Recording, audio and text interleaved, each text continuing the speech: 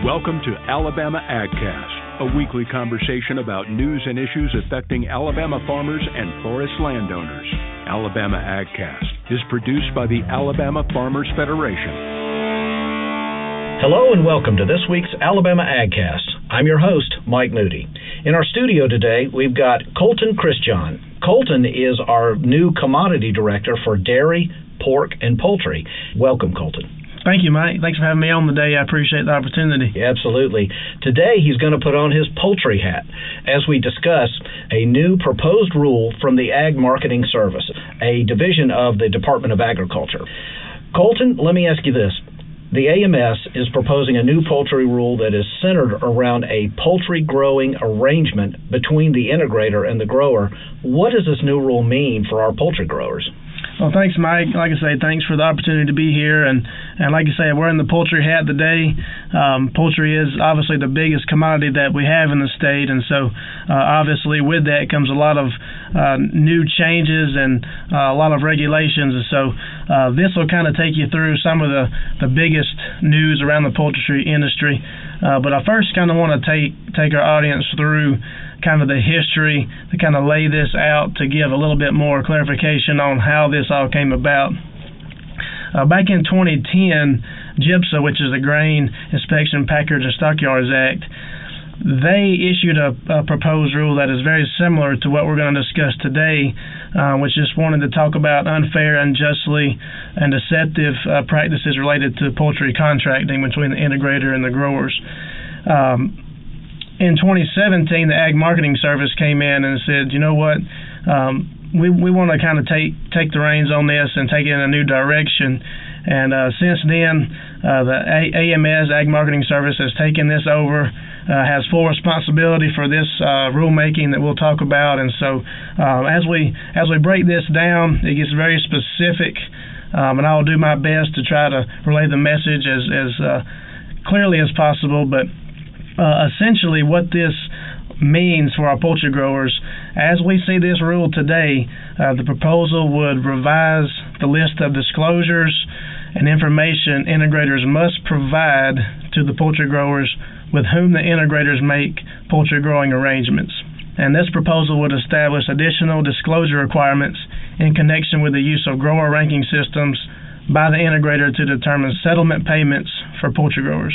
The proposals listed are intended to promote a transparency between the poultry integrators and the growers within the contracting system and to give current and future growers relevant information with which to make better business decisions. You mentioned that integrators will have to provide information. What new information will be available to the poultry growers? And this is where it gets very specific, and I will leave in the show notes a link to where you can go in and look at each one of these specifically. But as this rule stands today, and proposed rules can change at any time, but where we are sitting at today, this rule is 155 pages long. So although I won't be diving into each specific rule, I'm just going to highlight a few of the things that I felt would be most pertinent to our growers. First of all, the biggest thing that will this will umbrella the rest of the story here, but it's the disclosure document. And this document will be provided from the Ag Marketing Service to the integrators, but basically this disclosure document will be given to the growers at the beginning of their grow-out period. And all these things that I'll discuss will be in this document.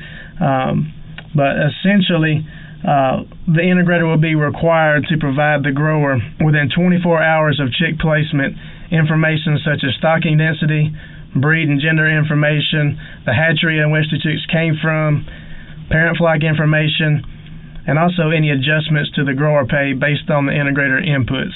Now, these integrator inputs, obviously, our growers have zero control over. And these variabilities are density variabilities, which are essentially the integrator says, I'm going to put this amount of chicks in a house.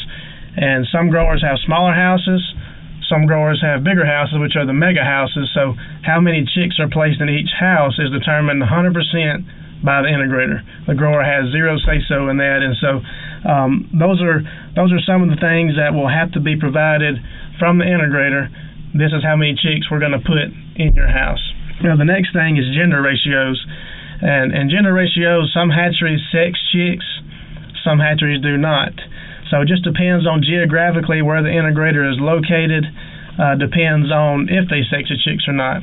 Some complexes require all females. Some complexes do a straight run where you have males and females in the same house. So just depending on the customer base in which each complex has depends on the gender ratio.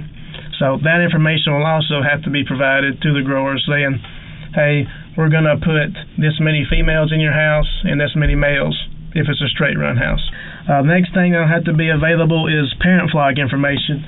And this is a very important aspect, I feel, as our growers have never had information such as this before from the integrator. Parent flocks determine basically genetics of your birds. So information such as the age in which the parent flock is. So essentially your younger parent flocks have smaller eggs, which is a smaller chick, which can affect the quality of the chick, which is going to be a higher mortality in the first 7 days and a little bit slower grow out period. Conversely, your older parent flocks, they're obviously older in age, and as you get older, you start losing your sporting ability. But essentially, these older flocks, the quality of the chick isn't there anymore.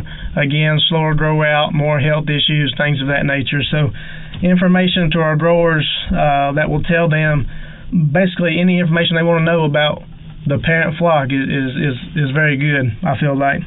I'll also tell you where the parent flock was in terms of geographical location, tell you things of that nature.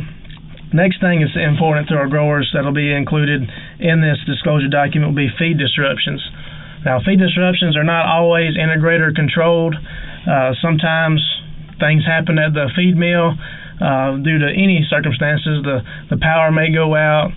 There may be something that's an issue there. So, we'll talk about this a little bit more in just a moment. But the integrator will have to provide the grower how long they were out of feed and basically why. And the last thing about input variability will be medications. Obviously, you try to stay away from medication, but there are certain times where flocks have to be administered medication through a veterinarian, and so that information will be available to the growers as well as who had medications or who did not. So moving on just a little bit more about the highlights here.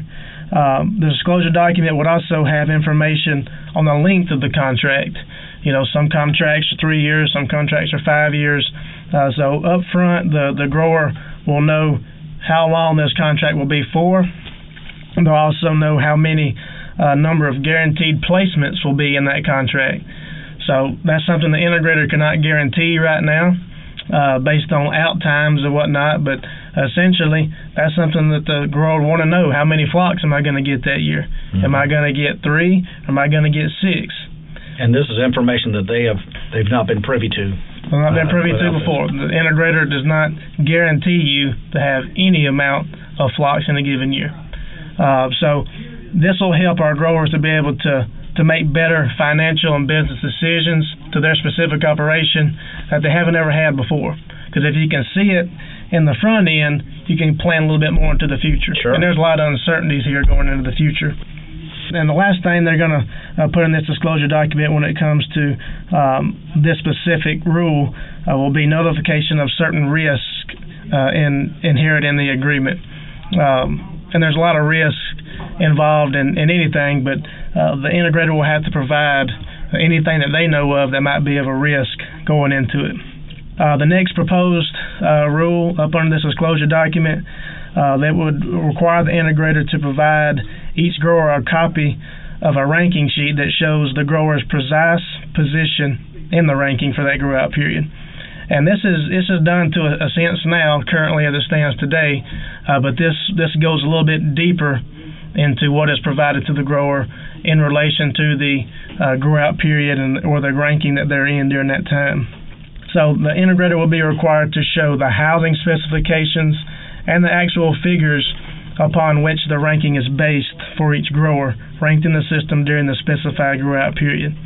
So again, this just gives a plethora of information to the grower, whether the grower necessarily needs it or not. If it helps them make a better business decision, this is what this is provided for. It's never a dull day on the farm, especially when your day starts before the sun comes up. We're Alabama Ag Credit, and while some don't get it, we do. As the local experts in rural real estate financing, we've helped farmers finance everything from homes and land to tractors and crops. Because sometimes your natural resources need financial resources. I just dive a little bit deeper into this. Integrators would also be required to make visible to all growers in the grower ranking system the distribution of integrator-controlled inputs provided to all participants. So this is going to be extremely important in terms of implementation of this and what it looks like at the end of the day. But just giving a level playing field, creating more transparency between what's happening at the integrator level and what's happening at the grower level. The integrator would also be required to report the number of feed disruptions of 12 hours or more each grower has experienced during the grow-out period. And as I talked about earlier, some of it's controlled by the integrators through feed inventories, and it's very important just because each point counts at the end of the day towards those poundages that are calculated. Mm-hmm. So the more time that these birds are out of feed, that's weight that they're not gaining. And so if it's an issue with feed inventories and things of that nature, the integrators control a little bit of that. But in terms of disruptions at the feed mill, those are naturally or unnaturally caused, and not necessarily the integrator can help that. But those informations will be available.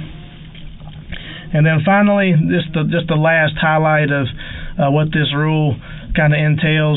The integrator will be required to identify any growers' flocks that received any other inputs delivered or administered to the poultry on the participating growers' facilities during the grow-out period. For an example, on this settlement sheet will be available to the growers if one grower received antibiotics in their flock for any reason, such as necrotic enteritis or anything that required a veterinarian prescribed antibiotic. That information will be available as well. So with all that being said, and how it's written today, this proposed rule is only for your large integrators. This proposed rule would exempt small integrators. And what I mean by small integrators is how they have it listed today is less than 2 million pounds harvested per week, mm-hmm. which simplified into more easier to understand terms. On a 4.5 pound bird, that's about 444,000 head per week killed. And then on an 8 pound bird, that's about 250,000, which isn't a whole lot considering most of your large integrators are harvesting upwards of 290,000 chickens per day. Wow. So that tells you the difference in your small integrators versus your large integrators. You were talking earlier about the grower ranking system. Will this proposed rule change the grower ranking system at all that integrators currently use to settle those grow-out periods? The easy answer to that is no, it will not. The long answer to that is the way that the contracts are settled now is there still being a tournament style system. This proposed rule will just make it more transparent and give the grower more information in which to make business decisions. How things are done today, there's two ways that you can settle. One is a fixed performance system, which you sell based upon you get paid based upon a fixed entity, such as basically a low mortality. You get paid if you have a low mortality. Mm-hmm. You get paid higher. Also on feed conversion, if you have a high feed conversion and a low mortality, you might get paid higher on those fixed performance-based systems. However, primarily, most of our integrators have a tournament pay system, which most of our growers here in the state of Alabama are very well aware of because they live in them every day. But essentially, you compete on let's just say a group of 10 growers and within a given week, and you compete with each other. And at the end of the day, When you settle, it's based on an average weight and fee conversion. There's a calculation that the integrators may use, but essentially, if you are above average, you will get paid higher. If you're below average, you'll get paid lower. And so that's how most of our growers are settled today. And you were saying that this rule kind of drops that veil so that the information the integrator has to be shared with all of the growers that are in that group. Is that right? That's right. If you're in a ranking system with 10 growers, information will be provided to you, and you'll be able to see a lot of information that you've never been able to see before, in terms of what's happening on another person's farm, in terms of how the integrator's inputs affect that particular farm versus how it affects your farm. Mm-hmm. I know this has just been proposed, but if it's approved, when would this rule take effect? Well, this rule just dropped in the Federal Register on June the 8th, and so typically a comment period will be 61 days. After that period, the USDA will collect all the comments from that. And barring any significant comments, and once they read through all of those, they'll make any final revisions on this proposed rule, and then they will essentially, by the end of the year, hopefully have this ready to go. So in terms of how quick it could take effect, it could be as quick as this fall. Mm-hmm. It may lead into the early part of 2023.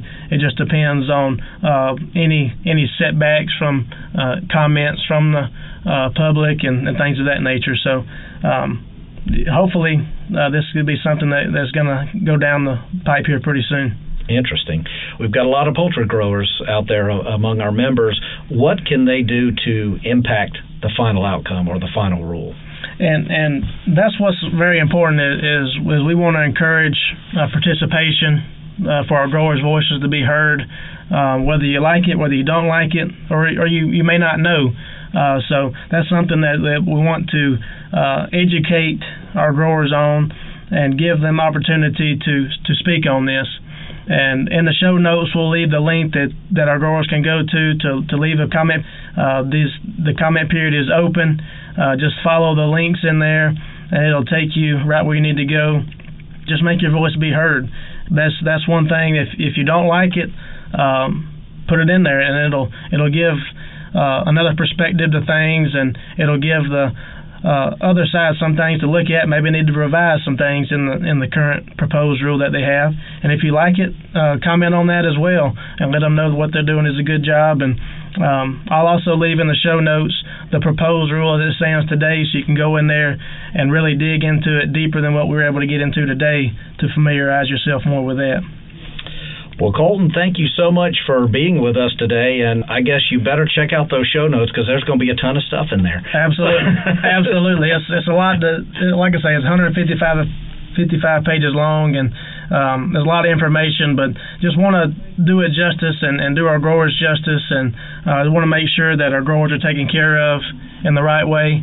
Just want to give it 100% and make sure that what is being proposed is going to be best at the end of the day for our farmers. All right. Well, Colton, thanks again for being here and staying on top of this very deep subject. We hope that we'll have you back again and we can talk about its progress or how it moves on. So thank you for being here. Thanks, Mike. I appreciate it. And now, your weekly AgCast wrap-up.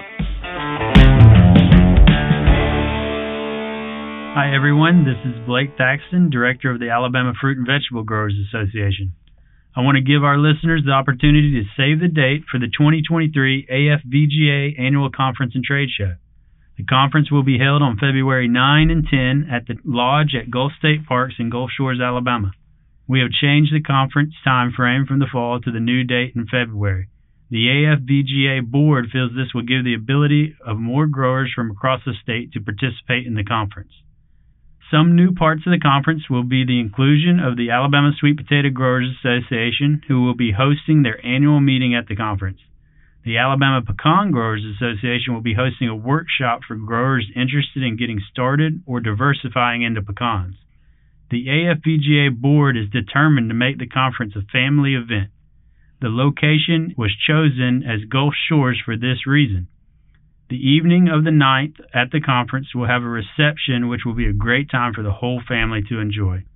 Please visit the AFVGA Conference Events Facebook page linked in the show notes. More information will be released via the AFVGA Facebook page over the next several months. Registration will open on November 1st. Again, I am Blake Thaxton, and that will wrap up this week, and we look forward to being with you next time. Alabama AgCast is sponsored by our friends at Alabama Ag Credit. Give them a call for all your farm and land financing needs. For more information about today's conversation, check out the show notes or visit alphafarmers.org/agcast. Be sure to follow Alabama Farmers Federation on Facebook, Twitter, and Instagram. Tune in next week for another timely conversation from Alabama AgCast.